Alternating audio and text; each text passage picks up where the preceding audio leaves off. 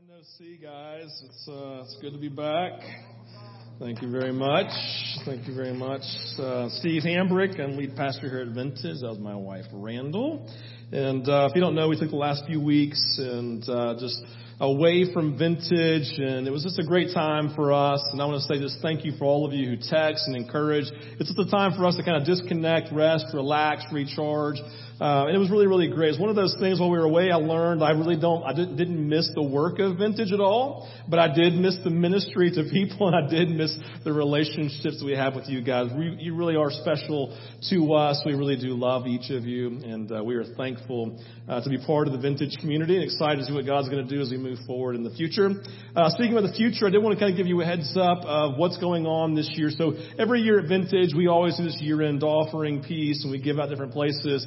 As we talked about this year, we felt like God was saying, hey, the real vision that He has for us, honestly, is to move from here to where He wants us to be, right, in the property that we possess. And so the idea this year, I felt like God was just leading us to take all of our year-end gifts, if you're thinking about year-end gifts, and we're going to just roll those into what God is doing in the context of getting us from here to there. So this year, as you're getting into December, you're looking towards year-end, you got two things. One, for those of you who have made rooted commitments, we just say, hey, we recognized a couple weeks ago, we said, hey, this would be the season, we know, for some of you to be really intentional with moving towards fulfilling that rooted pledge. You should have received that email from us just saying, hey, here's how much you've given so far, and here's what you still have left to go. And then two, we know some of you are like, hey, just looking for year-end gifts, and just want you to recognize giving at Vintage has always been and will continue to be a safe place to give kingdom gifts. That's where God is leading you, obviously above and beyond your tithes and offerings. We'd love to invite you and encourage you to do that with great confidence as we will invest that into the kingdom calling that He has at Vintage. All right.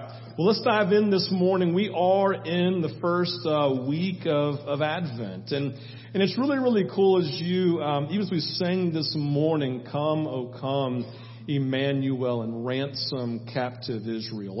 Here's the deal. Christmas songs are a lot of times for us the songs that we sing, right? We grew up with them, so we like them. They breed a sense of familiarity and memory. And so when we read them, they make us feel good because it's like, yeah, I have memory attached to them. But when you think about the song, Come, O come, Emmanuel, and ransom captive Israel, basically what it's saying is listen, we are held in chains, we are in bondage, we are captured by the culture in which we live, and we need a Savior to come.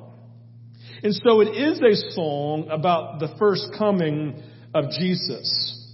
But more importantly, as an Advent song, it is a song that we sing because I don't know if you know this or not, but we are still living in a world that's held in darkness, right? We are still living in a world where culture is trying to pull us away from our relationship with Jesus. And there is a reality that we are still bound by the physical realm, and we want Jesus to return so that we can then be face to face with Him for eternity.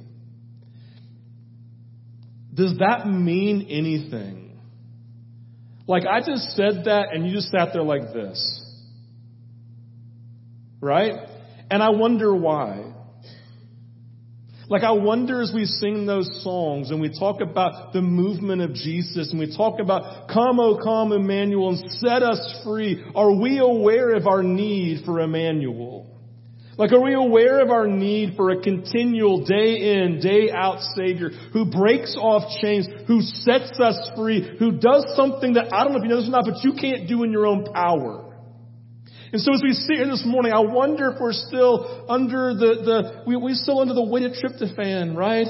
From Turkey, right? That's the thing in Turkey that keeps you asleep, right? Are we still in just the tryptophan phase? I just want to take a nap this morning, right? Or are we really at this point of saying, Jesus, come, O come, Emmanuel, and ransom captive Israel. Rejoice, for He's coming.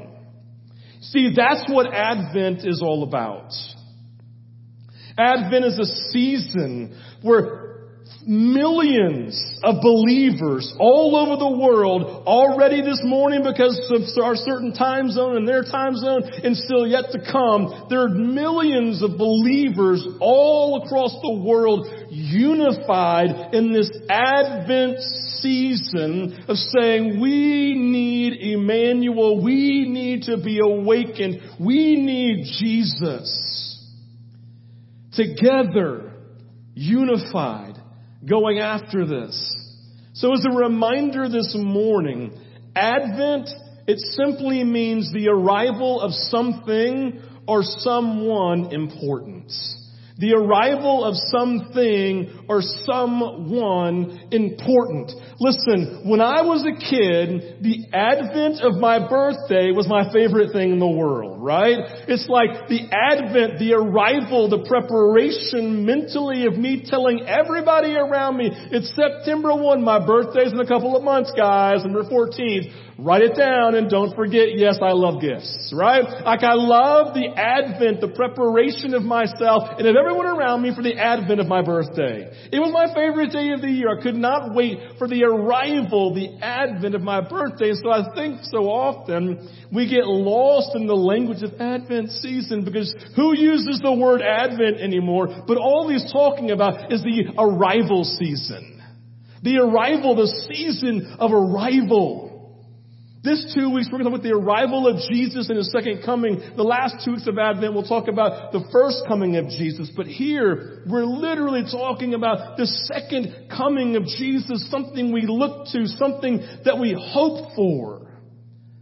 Like the idea of hope in our culture is like, oh, I hope, maybe, what if, right? But the hope of the Scriptures, the hope of Scripture is all about a confident expectation of something that God promised.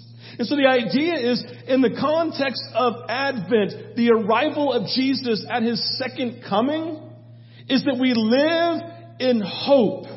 Confident expectation that He's going to return, right? You think about that really good dog that just sits at the door and waiting in anticipation and expectation for the owner to return. And you can't sway the dog. You can't move the dog away. They're dead set right here. The owner's coming. The owner's coming. I'm going to sit here and wait. I'm going to sit here and wait. And when I hear the car coming from distance, I'm going to run and sit there. I'm going to be waiting.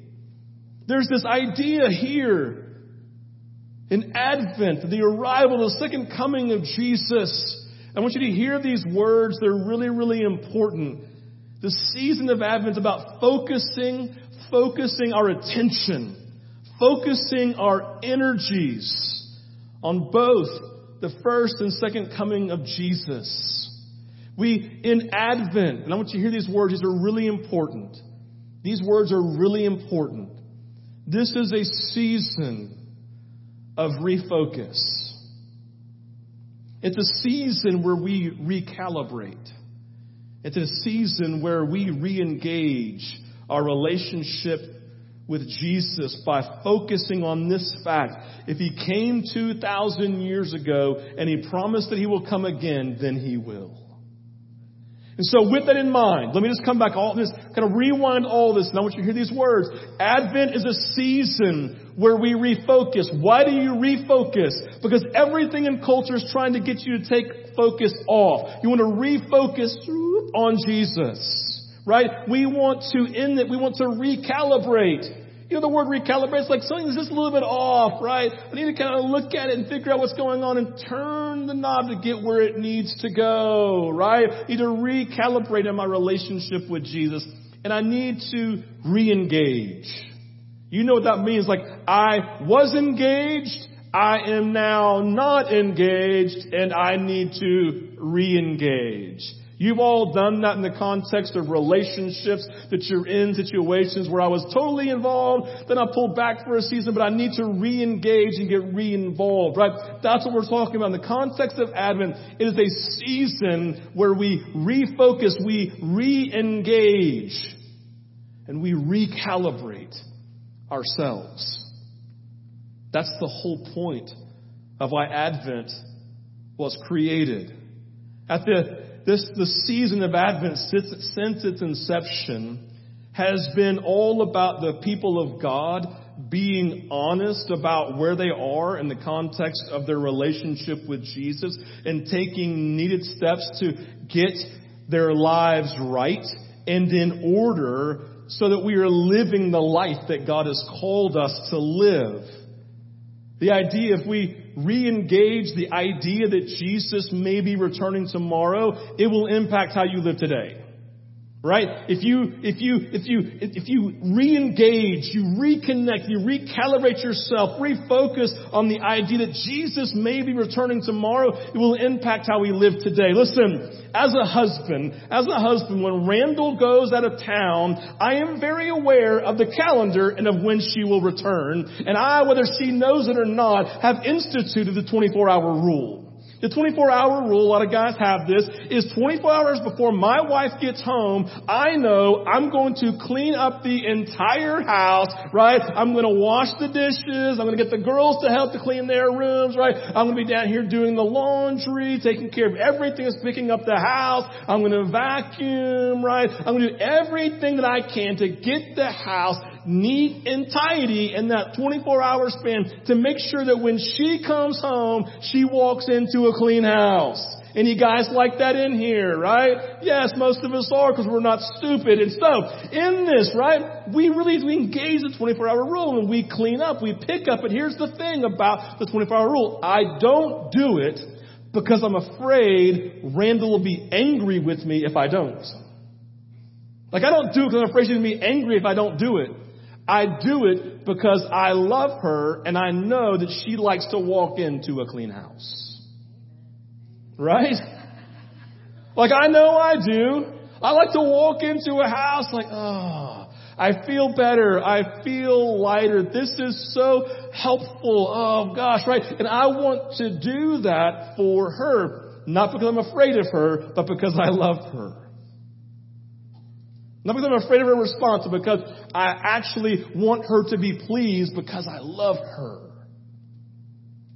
And so when we talk about getting our house ready for the return of Jesus, the goal of Advent and really the goal of Jesus, and hear this, is that we live our lives with a 24-hour rule that tomorrow could be the day he returns. In fact, that's why the early church fathers created Advent and the Advent season in the first place. Because there was such a spiritual malaise over the church around 500, 400, 500, 600 AD that the leaders of the church said, this is really, really dangerous. Like, people have lost their zeal for God. They've lost their spiritual energy and their spiritual fervor. They're so defined by the culture in which we live. They've kind of pulled away. They've disengaged, right? They've lost their focus. So as they sat around and said, let's just form a season where we're really intentional about refocusing, re-engaging, recalibrating. So we create the season of arrival, the Advent season. We say, hey, let's live life as if Jesus is going to return tomorrow. Let's live life every day with a 24-hour rule, because if we live like he's returning tomorrow, what does it do? Like we said, it impacts how we live today, because we live with the hope that he's returning tomorrow. That's like a theme of Advent this week, is the idea of hope that Jesus, if he came, we have hope that he will come again. We live with the confidence. And so the question, do you think that we're prepared? Are you prepared? If he came tomorrow and came to your house, would it be ready for his coming? Or would it not be? So some of us have a level of excitement in this conversation. Some people are a little bit nervous. And that's what the whole Advent season is about. It's like, we just want to reawaken people to the Advent that's coming in Jesus in the second coming. So it impacts how we live our life today. Jesus Probably one of the clearest messages about the advent of Jesus is spoken about in Matthew 24 by Jesus. He wants to speak about his arrival. He wants to speak about his advent, the second coming. So he says this, Matthew 24, I encourage you to read the whole chapter, not reading the whole thing, because it all talks about his advent, his second coming, his arrival. But starting in verse 36, going to verse 44, it says this. But about that day, the hour of his advent, the hour of his return, but about that day or hour no one knows, not even the angels in heaven or the Son, but only the Father, of when it's going to be. For in the days before the flood, that's the flood we know about from the Old Testament with Noah, people were eating and drinking, marrying and giving in marriage up to the day Noah entered the ark, and they knew nothing about what would happen until the flood came and took them all away. That is how it will be at the coming of the Son of Man.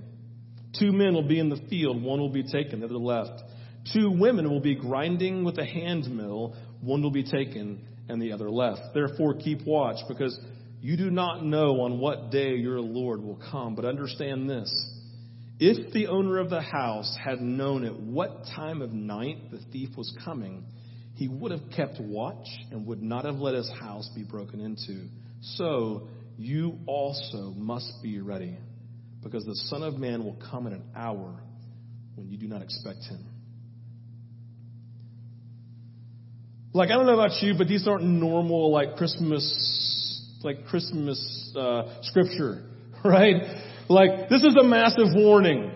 It's hey, be careful or else, right? And I don't know if you know this or not, but there is no love where there is not honesty.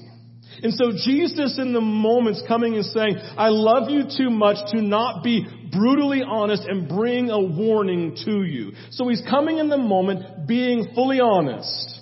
It's a little bit difficult, right? He's talking about people being left behind and people who don't know him, people who weren't ready, right? It's like a difficult Christmas thing. He's saying, but this is super important. If you want me to love you, then you have to let me be honest with you. How many of you are brutally honest with your kids and it's because you love them? Right? You're brutally honest with your kids because you love them. You have difficult language. So in this touchy-feely season, let's talk about baby Jesus, right? We have to get to the fact, listen, this is the season of preparation because he might not get to Christmas because he might come tomorrow. Are you living life prepared for that? And so Jesus is simply just bringing a wake-up call. It's just a warning from Jesus about being aware of, awakened to, prepared. And he wants us to be intentionally present regarding our lifestyle in light of his coming arrival, in the context of his advent. The question you have to ask yourself, and we'll look right here. Are you living with a 24-hour rule every day that Jesus may be coming tomorrow? Are you living with a 24-hour rule? That's the purpose of the Advent season. It's to awaken us to a 24-hour rule. It's to awaken us to live a life of preparation. Every single one of us understands the wisdom of preparation. We recognize when there are crises or situations, it's really, really, really good to be prepared. Looking at preparation for different light, I think we all understand how easy it is to not be prepared for an important moment, whether it's good or bad. I was thinking about this week about the housing and banking crash of 2008. How many of you were aware of the coming crisis? You had a contingency plan in place and were absolutely ready for when it hit. I personally don't know anyone who was completely prepared, who was completely ready. In fact, I named the crisis and you get a pit in your stomach going, oh, right? I had a buddy of mine who went from being a multi-millionaire on a Monday to literally having lost everything by a Friday. And he was not prepared.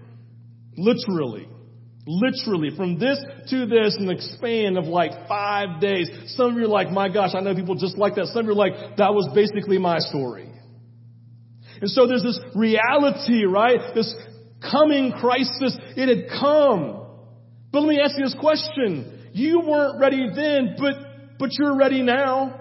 right? And the idea, like, you literally live prepared. You live differently today because of this crisis. How you handle your assets, how you handle your investments, how you handle your business. If you have a mortgage with a bank, whether you know it or not, you're doing things differently today than 2008. All of us have been impacted by it. In that crisis, we weren't prepared, but now we are. So if it occurred again, what happens? You're prepared, and that's a good thing. It's good to be prepared. I was just having a conversation with my grandpa years ago. I don't know. I was probably early college, and he was born during the Great Depression, right? So he lived in the shadow of the banking crisis of 1929, the Great Depression that hit the Midwest, right? Just everything that went down with the banking stuff, right? Like, he was very, very aware of it. So we were talking about that one day, how it impacted him, how it impacted his upbringing, right? And I said something about banks. He goes, I don't trust them. I'm like, oh, okay. What do you mean? I don't trust them. I'm like, well, where's your money? He goes, not in the bank. I said, well, where is it? And he turned around and he looked at the antique kitchen table with a hollow spot in the middle. Said, it's all in right there. I'm like, you have all your money in the hollow spot in the antique kitchen table in the middle of your kitchen? He's like, yes. I said, well, what happens if the house burns down? He goes, well, that's safer than being in the bank, right? And I'm like, have you heard of the FDIC? I don't care, right? Like, I'm like, oh my gosh, Grandpa, that's crazy. But here's the point. In 2008, guess what? He would have been prepared, right? He would have been prepared because everything he had, all those assets are right there in the kitchen table, right? I don't know what happened to that kitchen table. I wish I did. But it's like, it's one of those deals, right? It's like, here he is, having learned from the crisis, and now he is fully prepared for when the crisis comes.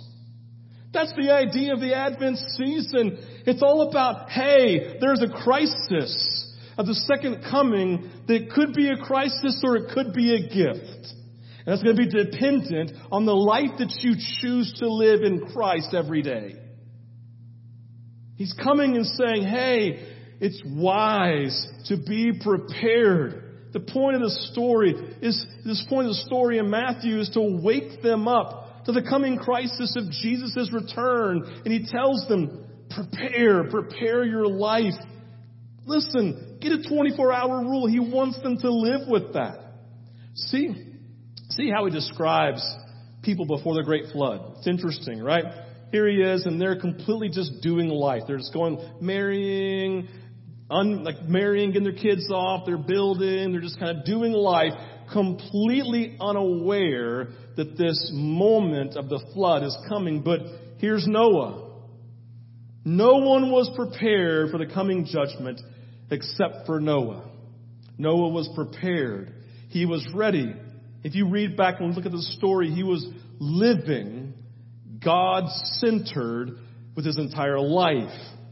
He was God-focused. And when the time came, he was ready because he had given himself to listening to and being in relationship with God, having his house ready, having his life ready for the coming of God. And the question we have to ask in the moment is, are we waking up? Do we hear Jesus' warning in the moment? Are we ready? And we're not getting our lives right and cleaning up so he won't be mad or to make us feel less guilty. No, we're doing it because he's worth it and we love him. Like, that's when you begin to ask yourself, what does your relationship with Jesus look like? And what defines it? Is it guilt or is it passion, love, and zeal? Like, he should be everything. And he's calling us to wake up.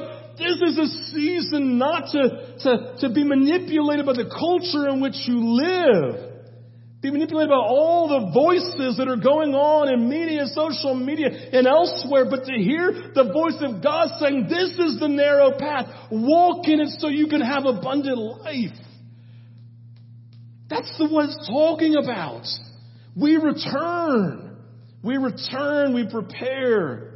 So the questions we must ask this time of year, and hear this, everyone. Listen, pay attention, please. The question, to be honest with you, has nothing to do with Christmas what you're getting for Christmas or what you're getting someone for Christmas. This season, the questions that we ask have everything to do with our spiritual life. Am I living life prepared for the arrival of Jesus tomorrow? Let me ask it directly. Are you living life prepared for the return of Jesus tomorrow? Because the 24-hour rule is intact because you love him. Other questions. Are you living the spiritual life today you know that God has for you? Are you so Jesus-focused today that you are excitedly anticipating his possible return tomorrow? In the verses we read, Jesus names the heartbeat of the Advent season. In verse 42, it just says very simply, verse 42, keep watch with anticipation, excitement, and joy, because you don't know what day the Lord will come. It could be tomorrow, so keep your eyes focused. It could be tomorrow. Keep watch, because you don't know what day the Lord will come. For those who are prepared, this is exciting. For those who aren't prepared, it may be scary. Isn't that the tension? You know what I mean? Like, you know what I'm talking about in the context of your life. Like in the context if you're in relationships, and whether it's your best friends or your spouse, like, you know when you're living the life in that relationship you should be living and when you aren't, right? And you feel a level of conviction. Oh, that's not the right way. I need to give more, I need to engage more, to love more, whatever it may be. And that's what we're talking about. Living that life of being aware of the relationship I'm in with Jesus. And is it the priority? Am I giving the best of myself to it? So there's a few things we can pull from, a couple of things from these scriptures. I'm going to pull a couple other things I've just been kind of thinking about a lot for the last few weeks that fit in this moment. The first thing I want to see that we consider around the Advent season, the season of arrival, the season of preparation, the 24-hour rule is this: we have to be ready. We have to be ready. Verse 44 in Matthew says this: so you also must be ready, because the Son of Man will come in an hour when you do not expect him. We must be ready. Listen, in these words, Jesus is talking to us as followers, and it's a simple phrase with great meaning, because he puts the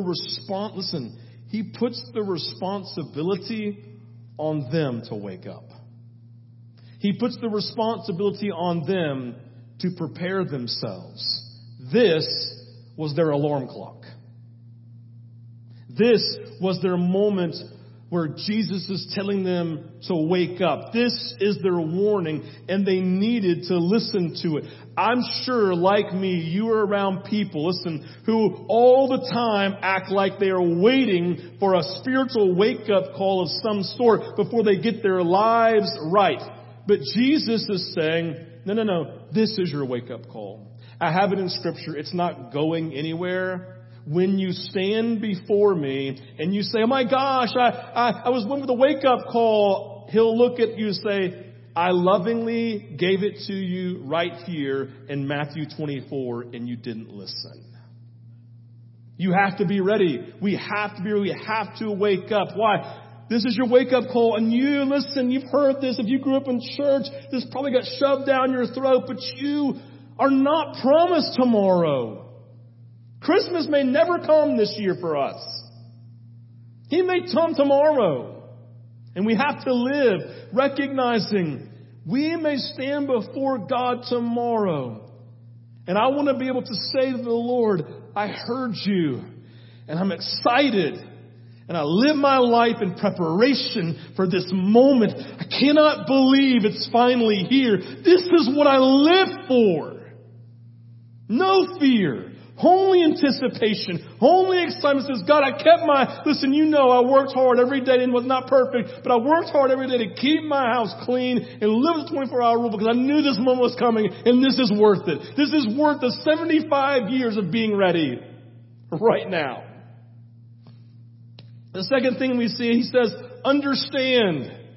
Understand, we see it in verse 43. He just tells the story. Says, but understand this. If the owner of the house had known at what time of the night the thief was coming, he would have kept watch and would not have let his house be broken into. Listen, he comes and says, you have to understand. Like, it's not enough to know, but you have to understand the story. You have to understand this reality. It's a very, very clear word. Super simple. You just have to understand. He makes a statement here about an owner who has a house.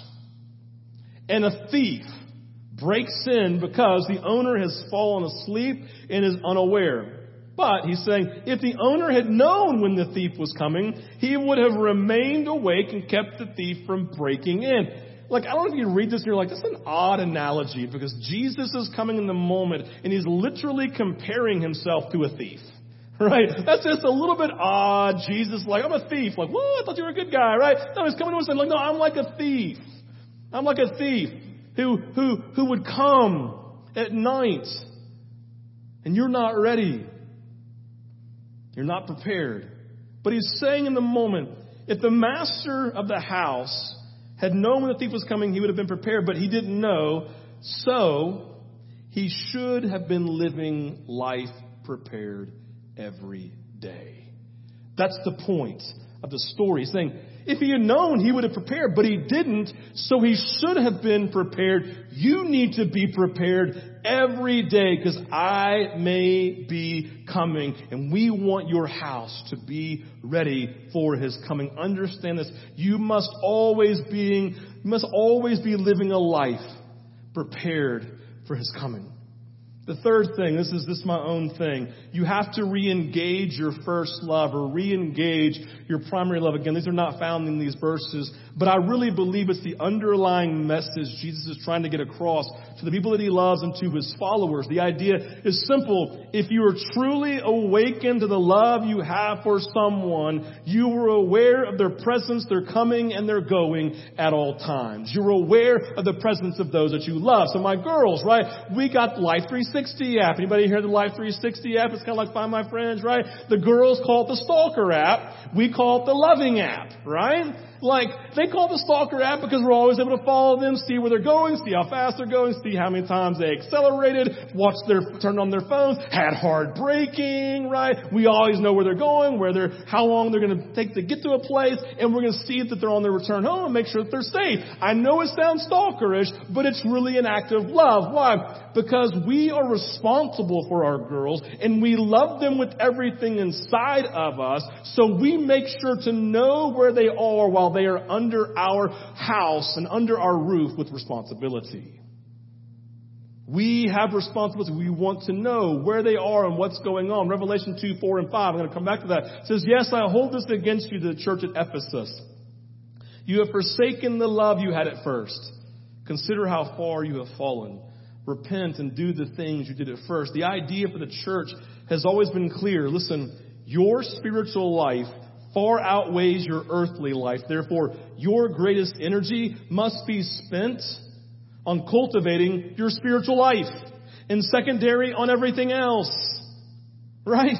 Primary energy given to your spiritual life that's eternal. Secondary energy to everything else. For if your soul and your spirit are diminished, they're darkened or dead, then does anything else really matter? Does it matter what kind of car you drive, how much you make, where you vacation? If you are spiritually dead in the moment and bound by the culture in which you live, Jesus stated it clearly in Mark 8:36. He said, what good is it for someone to gain the whole world yet forfeit their soul? What does it gain someone? What does it profit a man to gain the whole world yet forfeit their soul? The desire and expectation of Jesus for each of his followers, they would major on the major and minor on the minors. Maintaining a passionate and zealous relationship with Jesus is the priority. We need to be living Life 360 with Jesus, always aware of his coming, always aware of his going, because we love him and want to be with him wherever he is going, because the reality is wherever Jesus goes on Life 360 and he stops, that's where we are invited to. Because wherever he goes, the invitation is clear. That's where I want you to be. That's the type of relationship we have. I want you to make that your priority. I want you to have this as a season of remembering, right, of re-engaging, of recalibrating and refocusing, because I could return tomorrow, institute the 24-hour rule, because I may be coming. I want you to engage. I want you to understand. I want you to be ready.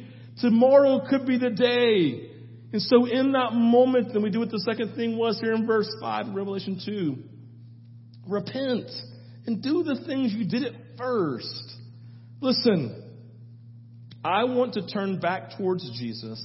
I want to move towards Him. I want to engage activities that cause the love and our relationship to become a raging fire. I want to pursue Him. I want to enjoy Him like I did at the peak of my spiritual life. I want my primary activity to be about being with Him, and my being with Him to lead me then to doing with Him. And so in the context of that, let me just ask you this question. Do you remember the pinnacle of your relationship of first love with Him? Do you remember what you gave yourself to?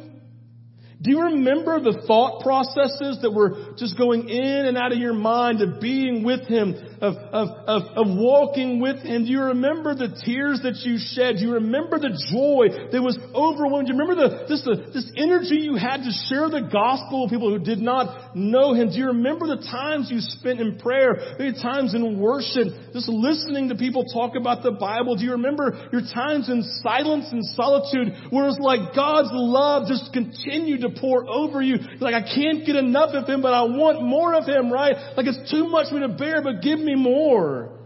Like, do you remember that?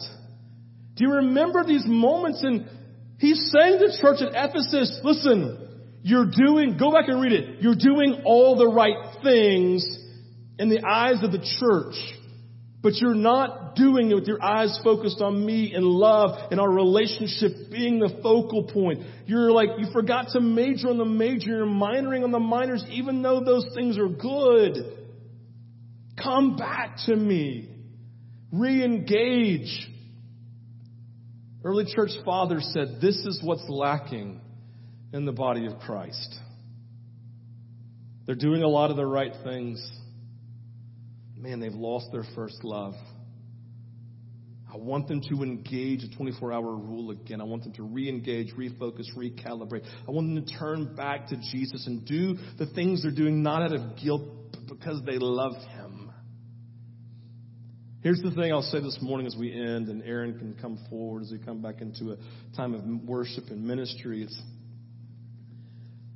I don't know what that looks like for you. I don't know what it looks like for you to return to your first love. I don't know what it means for you to do the things you did at first, because I wasn't there, right? I wasn't there. I don't even know what those are. I can't tell your story for you. I can't. But Jesus can tell your story. He knows what the story is. He knows what those things are. He knows the things that He's speaking into you. We know these things engage, like these practices of silence, of listening to Him, of solitude, just being with Him. We know it involves your prayer life. It's less about praying through a list and more about just engaging Him in relationship. We know it's about reading Scripture because we get to hear His voice that way. We know it's in worship where we just come and say, God, if we enter into your courts with thanksgiving and praise because, man, you're just awesome and I can't stop singing. We know it involves all of these things in some form or fashion, but I don't know what it means with your time. And so I would say this morning, we're going to go to a time here where I'm just going to say to you, can you just go be with Jesus and let Him speak? And I don't mean like walk away with like, everything in my day is going to be different maybe, but like, is there just one thing you will say, God, to this week, to re-engage, God, I'm going to give myself to this. Maybe you name a place, maybe you name a amount of time, whatever it may be. God, I'm going to engage this week because, God, I want to just take intentional time to refocus on you because, Jesus, I want to clean my house for you because I love you. It's where you dwell, and I want it to be beautiful for you. So, Jesus, as we come into this time We just invite you, Jesus, to speak into this moment. Lord, you brought a warning to the church because you love them. You brought a warning to them because, Jesus, it was imperative that they woke up.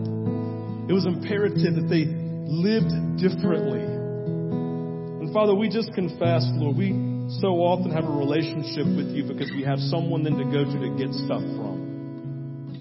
And I thank you that we get stuff from you, but that's not the priority of our relationship. The chief end of man, the reason we exist is to love God and enjoy you forever. Jesus, that's why we exist, to love you and to enjoy you forever. Father, in this December 1st entry point into Advent, would you do something in the next 25 days that makes us as individuals different and makes us as a church different? Come and have your way. In Jesus' name. So again, as we end our time, we have our offering baskets. This is worship for tithes and offerings. We have communion available every Sunday just to remember the work of Jesus, but then recognizing as we take it, there's grace in that moment always to live the life He's called us to live. We have ministry teams be available on both sides to pray for you. Maybe you come and say, Steve, I don't even know where to begin. Then let us pray for you to help you in that journey as you begin. Maybe you don't know Jesus this morning. Like, see, I can't even celebrate a first love moment because I don't even know Him. I don't have a relationship with Him. I'm not walking with Him. I've never given my life to Him. And this morning, these teams can lead you to Jesus. They can introduce you to Jesus, the Emmanuel who came and who's coming again. If that's you, please humble yourself this morning and say, I just need Jesus. I need help getting to Him. And let's let God this morning, if you're a follower of Christ this morning, as Aaron plays, would you just take time here to slow down and say, Jesus, I've been really, really busy, but I want to slow down because I want to hear exactly what you have for me today. I want to be awake. And just let Him speak into that moment. So you respond as the Lord leads, but take some time just to connect with Him this morning. I'll come pray us out in a little bit.